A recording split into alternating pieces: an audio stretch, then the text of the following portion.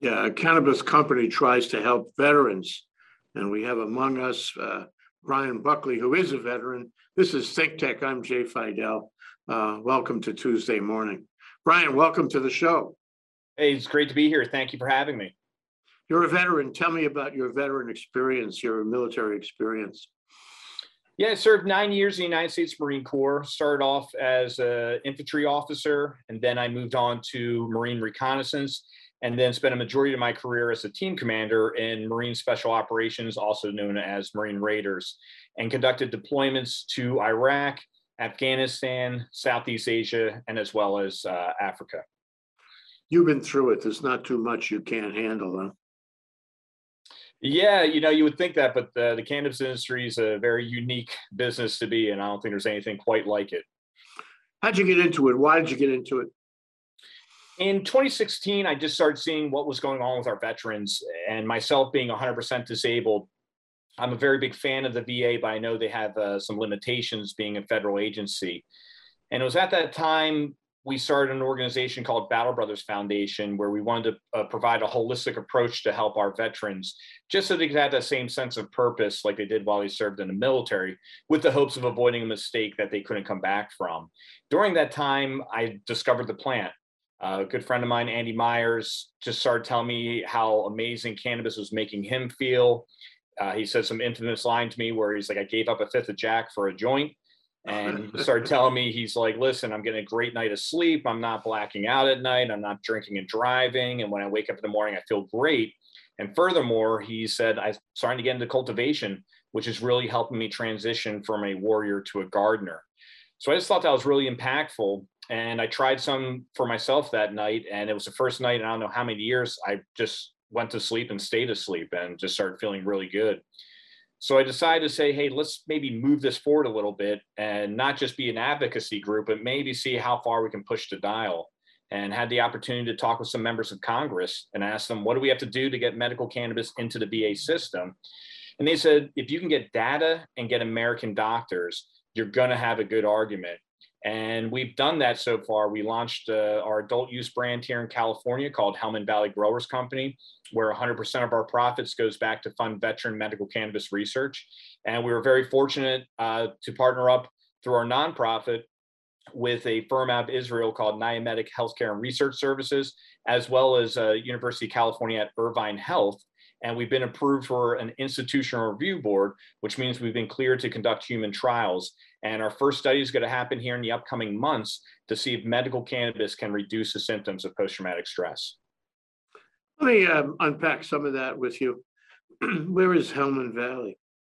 The Helmand province is in the southwest part of Afghanistan. It's an extremely volatile area. The reason being is they have the Helmand River Valley. And that is where they will throw out their poppy seeds, grow poppy, cultivate it into heroin, and it will be sold, and the Taliban will tax it. So it's a very big financial source for the Taliban. So if you're a Marine Raider and you serve in the Helmand province, you become part of the Helmand Valley Gun Club and get an HVGC tattoo. So we really wanted to keep a military niche to what we were doing here, and we threw the letters HVGC up on the wall. And it came to us relatively quick where we just said Helmand Valley Growers Company. And we're like, well, that really works. Let's go brief the guys, make sure they're good with it. Kind of told them the whole scenario. We got to trademark this, and this is our mission. Are you guys good with it? And they said, not only are we good, but when we get out of the military, can we get a job with you? So that was a pretty easy situation right there. That's great. So your materials talk about PTS. I always thought of it as PTSD. But tell me the difference, and tell me what it stands for, and tell me what it is, and tell me, whether it's the central part of your effort. Yeah, so post-traumatic stress or post-traumatic stress disorder, medically in books, you'll see it as PTSD. Really, the first time I heard it called PTS was from President George Bush, where he just said, this isn't a disorder. These are just things that people have to live with, and we shouldn't make them feel like they have some sort of problem and that, bad things are happening to them or whatnot. They should be kind of open to talk about what they went through. And I'll just share on my own personal experience. Like I stated before, I'm a 100% disabled veteran, and I have 100% post-traumatic stress. And for me, it really was, I had no qualms what I did on the battlefield. The people that we engaged and had to fight with, that's just the nature of the business. However, you do see the non-combatants, like i.e. the women and children, unfortunately get mixed up in the type of warfare we now fight. It's no longer like I tell people like the Napoleonic Wars or Civil War where you showed up on a field and, two lines and you guys just fought, or anything like that. You're literally fighting in people's neighborhoods. That's just the way a counterinsurgency works. And we would always go above and beyond to do what we could to protect the non-combatives, even to put ourselves at greater risk. But unfortunately, we fight some very evil enemy. People should and need to realize that these are not very good people at all. And life is very meaningless to them. And they would sometimes utilize women and children as human shields or use them as a way to try to blow us up or something of that nature. And to me, that really kind of struck me, especially after I started having kids. I started kind of having a little bit more anxiety, just kind of thinking back to those days when you saw some of those horrific events. One thing that you tend to do in the military is compartmentalize information. When you're on the battlefield, things happen, terrible things happen, but you kind of just see it, observe it, stash it somewhere back in your brain housing unit, and you just drive on to the next objective. But it's when you come back to America, it's really when things slow down and you have time to reflect, some of those demons start popping back up again. And that's just kind of been my personal experience. And, you can talk to every other veteran, they'll probably have some sort of thing that kind of hit them in a weird way. But the main thing we really want to press here is post-traumatic stress isn't just a military issue, it's a human condition. It can happen to any of us. And we just see the benefits of medical cannabis that is helping with everything that encompasses post-traumatic stress. I mean, they're still trying to break it down, like with pain, anxiety, sleep, things of that nature. We just think instead of giving someone maybe 15 pills, you might be able to solve this problem with just some sort of cannabis product that could really help them and benefit them and, do some great things. I heard a piece not too long ago about how living in modern society, not war even, just living in modern society can also give you PTS. The stress and strain, especially in COVID, and all the anxieties that surround people. So, the process you're describing, let me throw a thought at you, would apply not only for veterans, but for everyone. 100% agree. One thing we are doing here, I mean, obviously we're pushing this through in terms of our research, utilizing veterans and working with Congress to do so. And it's not just going to be a benefit for the veterans, but, if we make this federally legal on the medical side, it's going to benefit all patients throughout America and could really have a great positive impact on the medical landscape here. Yeah, and on society, I would say, if it was generally available and ubiquitous. In Hawaii, we have medicinal marijuana. Yeah. Cannabis is legal here. Mm-hmm. And you've been talking about medicinal cannabis, and it sounds like your company is directed there. Mm-hmm. But the next step, at least in Hawaii, would be recreational cannabis. And what do you think about that? Is that where your organization is going? Is that where you think the country is going? For us, we are utilizing recreational or adult use product to help us achieve our end state. And that's where, again, we take the profits from our adult use brand to help fuel our research. But I look at in terms of what is the big deal if you do allow recreational or adult use? I mean, I always say someone like, would you give someone a second look if they told you, I went home, had a rough day, and I drank 2 or 3 martinis? Probably not. I mean, that's very common. People will just think, okay, it's just someone blowing off steam. Well, what's the big deal if someone goes home and smokes half a joint and goes to bed? I mean, I bet they're going to wake up probably with no headache and probably have a good night of sleep. So I think it's really just normalizing what cannabis is. I mean, we're fighting obviously an uphill battle. It's like trying to push a refrigerator up the stairs by yourself. And that's all, manifested with the drug war and all the way up through to where we are now. But what I think you're really starting to see is, I say in my generation, we are probably pretty well open to it. But I really think it was particularly interesting to see, Vietnam veterans, that era, who were living, in the Nixon days and all that stuff. And really we're like, hey, whoa, that's just bad stuff. I shouldn't touch it. Well, now you're seeing a lot of these Vietnam veterans who have retired. And again, I kind of go back to those moments of lull where you have a lot of time to maybe think and process stuff. And they're starting to have some things kind of creep up on them from the war that they fought. And they're starting to turn to medical cannabis, or some are just using adult use cannabis because they're afraid to go out and get a cannabis license because that can tie in all stuff with gun laws and all that stuff as well. So I think it's starting to get opened up. And, as more and more people kind of talk about how they're good with it, they can accept it. I always tell people it might seem strange at times, but believe it or not, the government works for us. We don't work for the government. And if we start pushing things and saying we want this, that's what our representatives, it's literally in their name, should go out for it and do and help us so we can do what we want to do. A couple of other things to unpack. So if I have PTS, how does it affect me? How does it affect my life? How much of a disability is it for me, whether from war or any other purpose? But let's talk about war. Let's talk about, really traumatic experience in war, to see death and dying. And I come back and, I begin to unravel. What is it like for me, and how disabled am I by reason of PTS? It really is, it's kind of individual independent, I would say. Not everyone has kind of the same story, but maybe similar circumstances. And I have a great opportunity to meet with a lot of fellow veterans, both male and female, who are suffering post-traumatic stress or have lost limbs, or even, some of the families who have lost their loved ones. It all kind of impacts us, similar but yet different. And some of the worst cases I have seen are sometimes when the veteran really moves into a state of isolation. That's when you got to really become concerned, because they could be sitting there with a bunch of pills that were prescribed to them. They're living off some government benefits, and they can go out and buy a handle of vodka. And that's when sometimes they sit there and they're just kind of doing the same thing over and over again, numbing themselves out. And they start thinking about, well, what's my purpose? Why am I even here? Maybe they make a mistake and do something not too becoming out in town or whatever it may be. And they just think maybe it's just time for me to leave. And that's what we definitely want to try to avoid.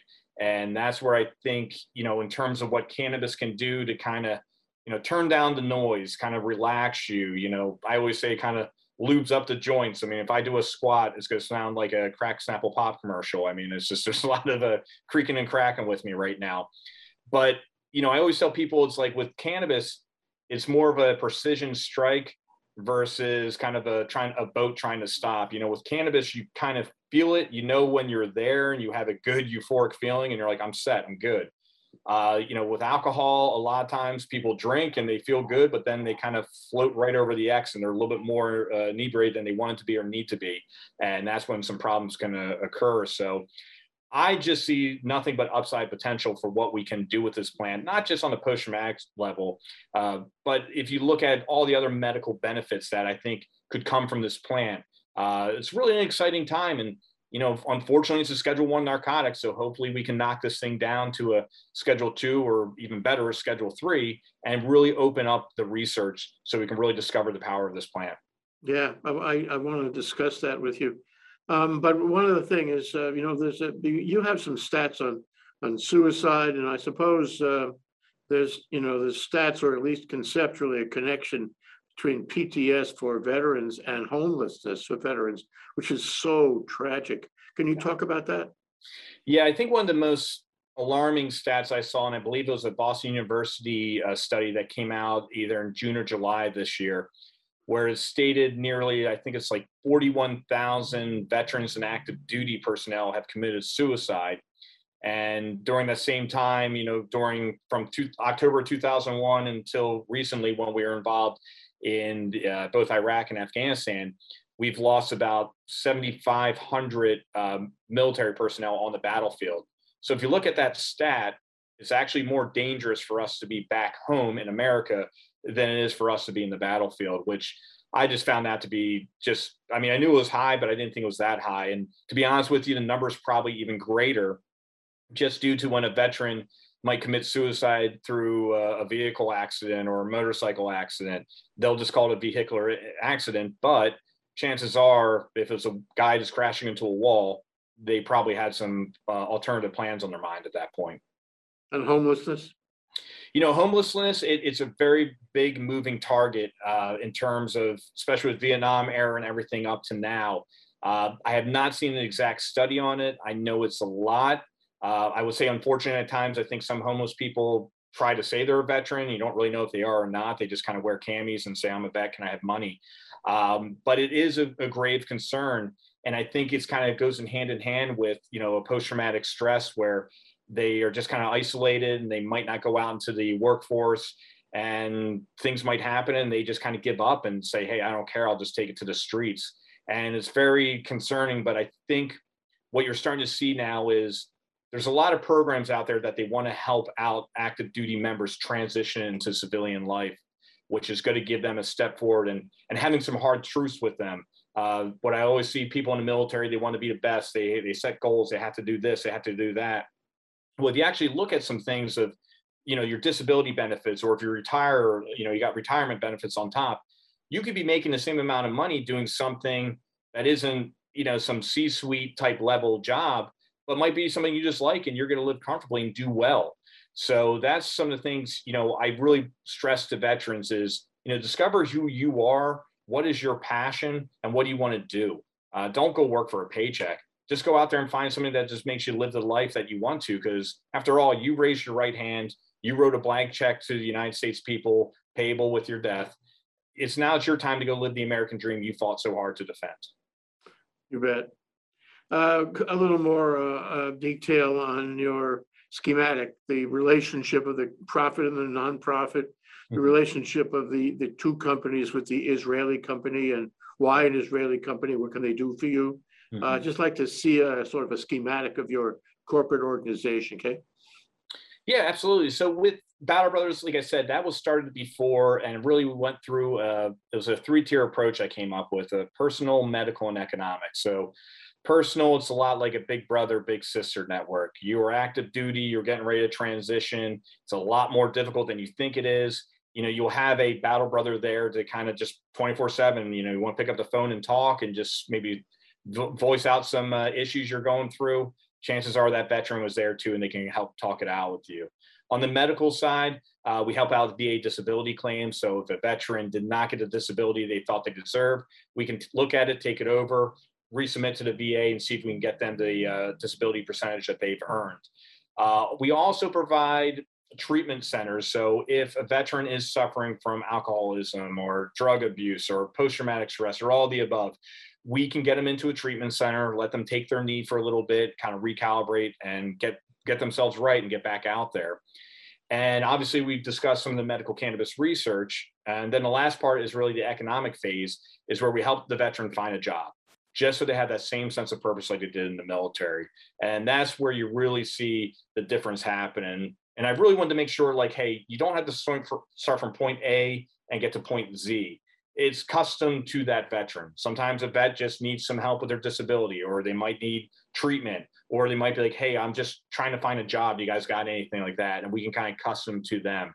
And really the big thing too is, I'll never say every veteran needs cannabis. I don't know if it makes sense for you. Yeah, you should be able to get it.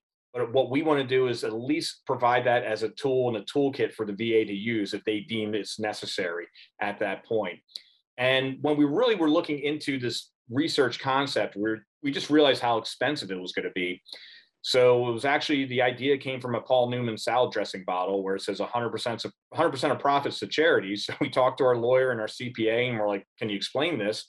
And they're like, you guys can totally do that. If you make profits and you want to put things back into a nonprofit, go for it. It's totally legit. So that's where we started. And then with, in terms of the Israelis, we all know how far ahead they are. They're probably about 2 to 3 decades ahead of us on their research. And I was literally at a UCLA cannabis symposium back in 2017.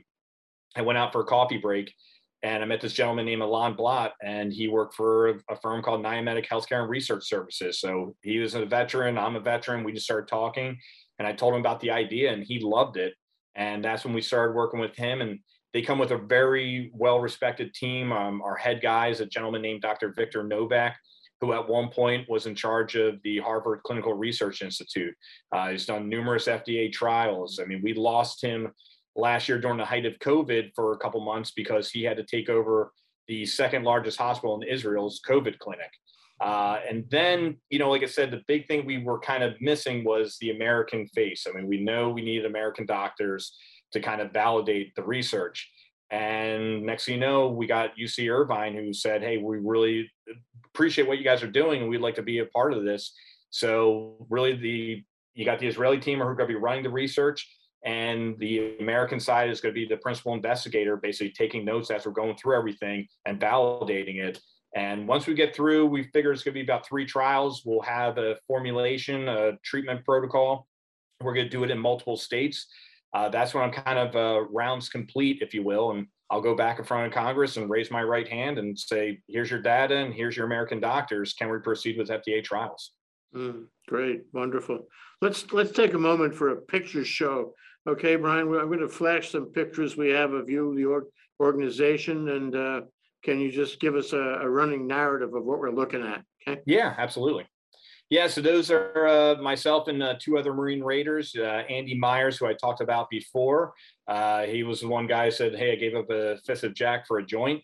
And he's actually our head of cultivation. So we're getting ready to start up a cultivation site here in California. And he's going to be the guy running the show. And what's going to be a lot of fun about that is we're going to be bringing more veterans in to work with us. So it's really just going to be a kind of special thing having veterans making medicine for veterans. Okay. And this is what we would say, we call these patient appreciation days. We would go out to certain dispensaries. We'll offer some sort of a promotional deal. And it's a great time because we get a lot of people coming out, a lot of veterans, and we get to just kind of talk to them one-on-one. And that's what we really like is, we like to talk to veterans and say, what is working for you or what would you guys like to see? And from that, we take some more ideas and we'll come out with either a new strain or a new delivery system, whatever it might be. But we're just here to service the veterans.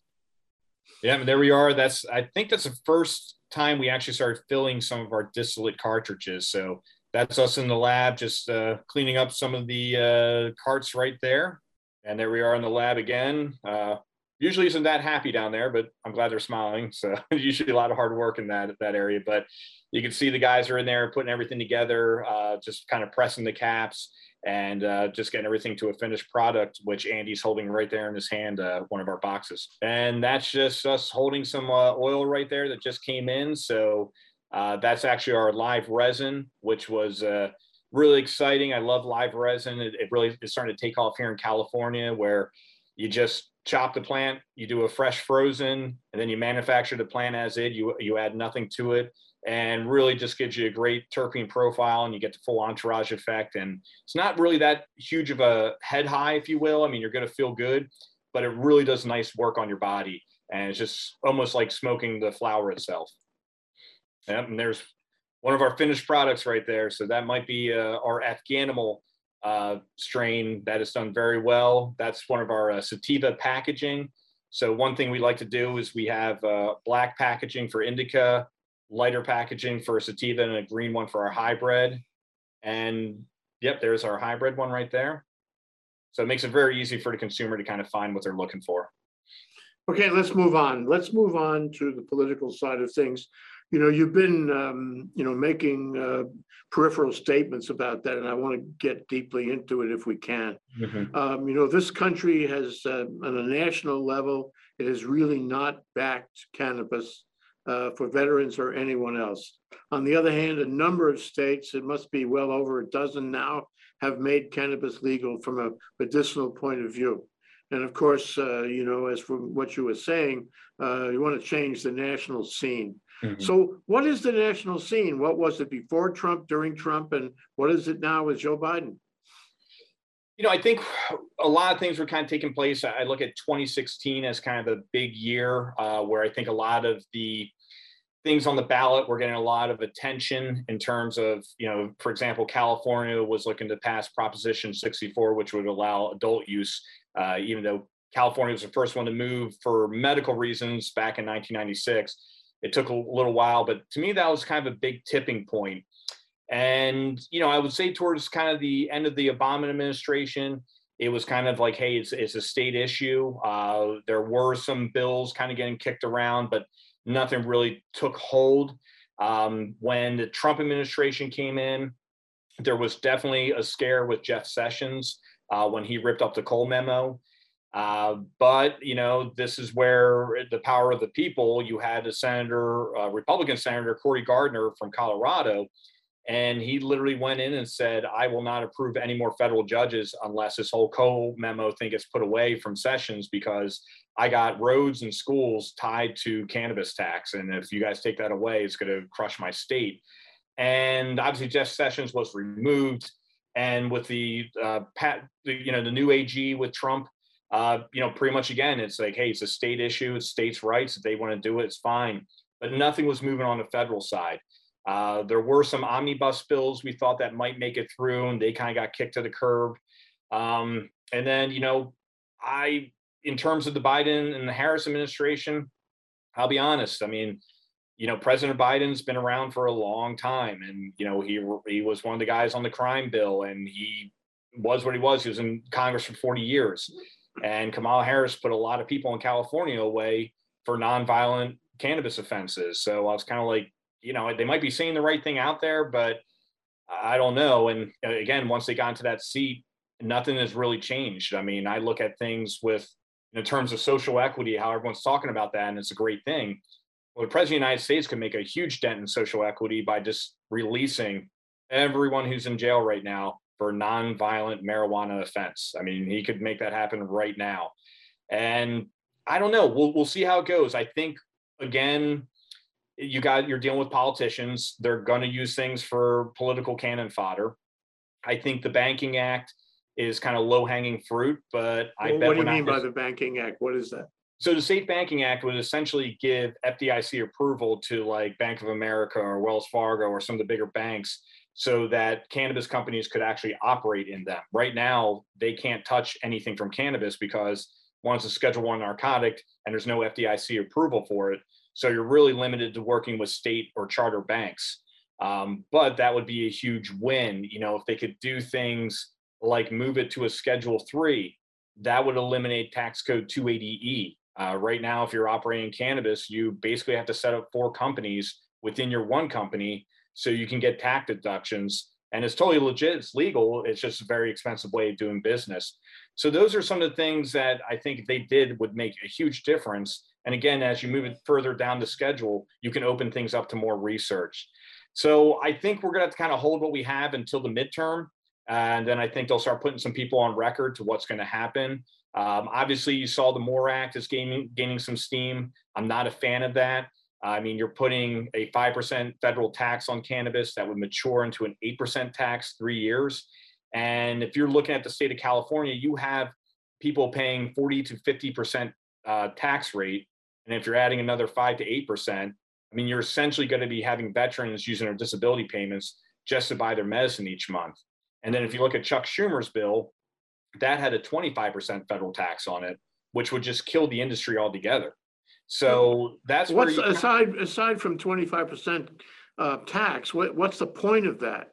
What would he say if he were here with us today to defend that? The only thing I think they could say on the upside was like, well, 280E is gone. You could save money here, there, and there. But I think it's just not being in touch of the reality on the ground. I really feel people look at cannabis like we're all billionaires walking around with a ton of money. That's not the case. I mean, for example, I haven't even given myself a paycheck yet because I'm just putting everything back into the company. Here in California, if you're running a legit cannabis business, you're making enough money to pay your people and to expand your business, but you're not driving off in a Mercedes or a Bentley by any means. I mean, really, the big payoff for cannabis companies is when you sell. So that's where I think people have to come to a grips with reality and understand what's happening on the ground. And that's even why you have such a problem here, especially in California, with the illicit market. I mean, right now, they estimated in 2020, the legal market, cannabis market here in California made about $4 billion. They think that the illicit market made about $8 billion. And I can talk to people who are in the illicit market, and they have no desire to move into the legal market just due to the high taxation and the barrier of entry. And that's where you just tell them, like, listen, go with a volume play here, reduce taxes, make them somewhat normal, and you're going to start seeing people seeing the benefits of coming in. And it's not just so much of a money issue too. You got to look at it from a safety standpoint. When I send my products out, before they even hit the shelf, they're going to a third party state tester, and they're going to go through to ensure that everything's clean, safe, and humans can consume it. You go into an illicit shop, they don't do anything like that. So you have no idea what you're putting into your body. And back in, I think, whether it was 2020, 2019, when VapeGate was happening and people were using vape products and their lungs were getting shredded, none of that came from any legal store in California. It was all from the illicit market. A couple of other things. You mentioned that what Gardner was a champion of cannabis for veterans and for the people, for medicinal purposes anyway. Are there any other champions in Congress that you can call upon for or in connection with the 2022 election? Well, you got to look at, like, Representative Blumenauer has been a big one. Obviously, you got Cory Booker, who was one of the people working on the MORE Act. And there's a lot more of them out there that, I have been engaged with, people within Arizona, people in Hawaii, people from my home state of Pennsylvania. And they're seeing the benefits. And one of the nice things I have kind of in my back pocket is, I'm a veteran. And I just say to them, you sent us to war. Now it's your turn to fix us. And I think they're very open to the idea. But, I always tell people, I'm like, do you think Elon Musk we would have what he has there with Tesla if that was a government ran company? And people are like, no way. I'm like, exactly. The private world, you can move fast. I mean, people want to know money in, money out. How can you do it? Government gets tied in with a lot of bureaucracy, and there's elections and new people come in with new ideas. So that's why we kind of wanted to put the burden on our shoulders of proving the medical benefits through data-driven results. And I think once we have it, and we're very bullish, we're going to do it because the Israelis have already. We just need to put the American face on it. Numbers don't lie. And I just want to supply both Democrat and Republican all the ammo they need to say this stuff works. Why are we sitting on our hands and not helping out our veterans? Well, that takes me to how do you think this issue is going to play in the 2022 election? I mean, politics are as thick as you can imagine. There's so many other issues and fights and divisiveness and what have you in this country. The country is in a threat, is being threatened by so much now. Yeah. How is this issue going to play, and on which side of the political fence is it going to fall? It'll be interesting because kind of what you noticed in the 2020 election, you obviously had some states that were going to either add adult use or medical use, and it wasn't a big deal. It wasn't really capturing the headlines. It was kind of like, okay, another state wants to go with cannabis, which I thought was great. I mean, it's just kind of like, okay, someone wants to rename a junior high or a high school, like, fine, great. So to me, that kind of makes it a little bit more normal. I do think towards the 2022 election, I think you will see things like the MORE Act and Chuck Schumer's bill and things like that come a little bit more to light, because I think people are worried about losing power in Congress. They're going to want to put people on the record and see how they vote and see if it can be used for them or against them during their local elections. So your constituency politically, I remember that the number of people in uniform are about 1 million in this country. And the people who are actual veterans would be what, more or less than that? And are they all in your constituency? I mean, if you were to wave a flag, so to speak, how many people would follow you down the street on this issue? I mean, people who would be beneficiaries. Absolutely. Yeah, it's really interesting. I think we're winning more hearts and minds every day. In 2016, I was telling some high-ranking military officers my idea of what I wanted to do, and it kind of got the popped eyebrow and like marijuana, like they just weren't really getting it. But fast forward 4 years later, and they start seeing some of the progress, seeing some of the stories veterans are sharing, and some of the benefits that are coming from it. Those same people are now coming to me saying, you guys had the right idea back then, and we're in full support. I mean, I had a really good friend of mine who retires a high-ranking officer, and he just said, he's like, I was meeting with some members of Congress, and he's like, I said something I never thought I'd say, and he's like, I stood up, and he's like, guys, I never thought I'd say this in a million years, but we need more cannabis research, and he's like, we need to get a hold of my friend Brian Buckley out in California. And he opened the door for me to talk to some more politicians. So I think people are seeing it. People are very open to it, and definitely, how long this war was from 2001 to recently. You just have a lot of Americans who served at one time or the other who are dealing with a lot of issues. Again, like I say, warfare is not what it once was. It's more of a 360-degree battlefield. There is no front line. So it really has impacts on everyone. And I just think, again, it's gaining more and more momentum. And you're seeing that in Congress. And I think people are holding people to task for, to represent them correctly. I mean, I saw it here in California in a local election in San Diego, where you had some people who were adamantly against cannabis and wanted nothing to do with it and thought it was a devil's lettuce. They no longer have that seat. I mean, it's kind of democracy won on that one. Brian, you're an amazing credit to the Marine Corps. That's my first reaction. Wow. You carry that sense of excellence in what you are doing. And it sounds to me like you are the center, a founder, truly the CEO and leader of this organization. But what's the succession plan? You can't do it all alone, and you can't do it forever. What happens after you? Really the end state for us is to get this into the VA. I would love nothing more to see this into the VA hospital, and they just have it right there in the shop, and the vet goes there with their script and says, I need a gram of Granddaddy Purple or whatever it may be, and they get it. It definitely takes a village. I have an outstanding network of veterans I work with, in particular a group called the Veterans Action Council, where it's vets all around the country. We come together 3 days a week and we work on dealing with politicians. We review bills, we give our input. We also like to talk to veterans, see what some of their issues are, and we hold roundtables.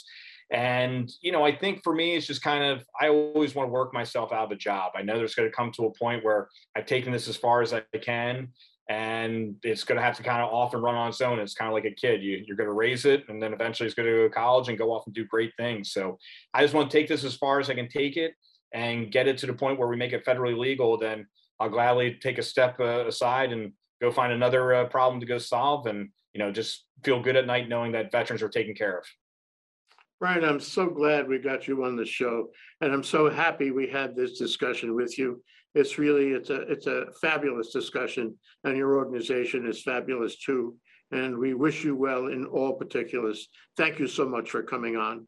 Well, thank you, sir. Appreciate it. It was a great time. Aloha.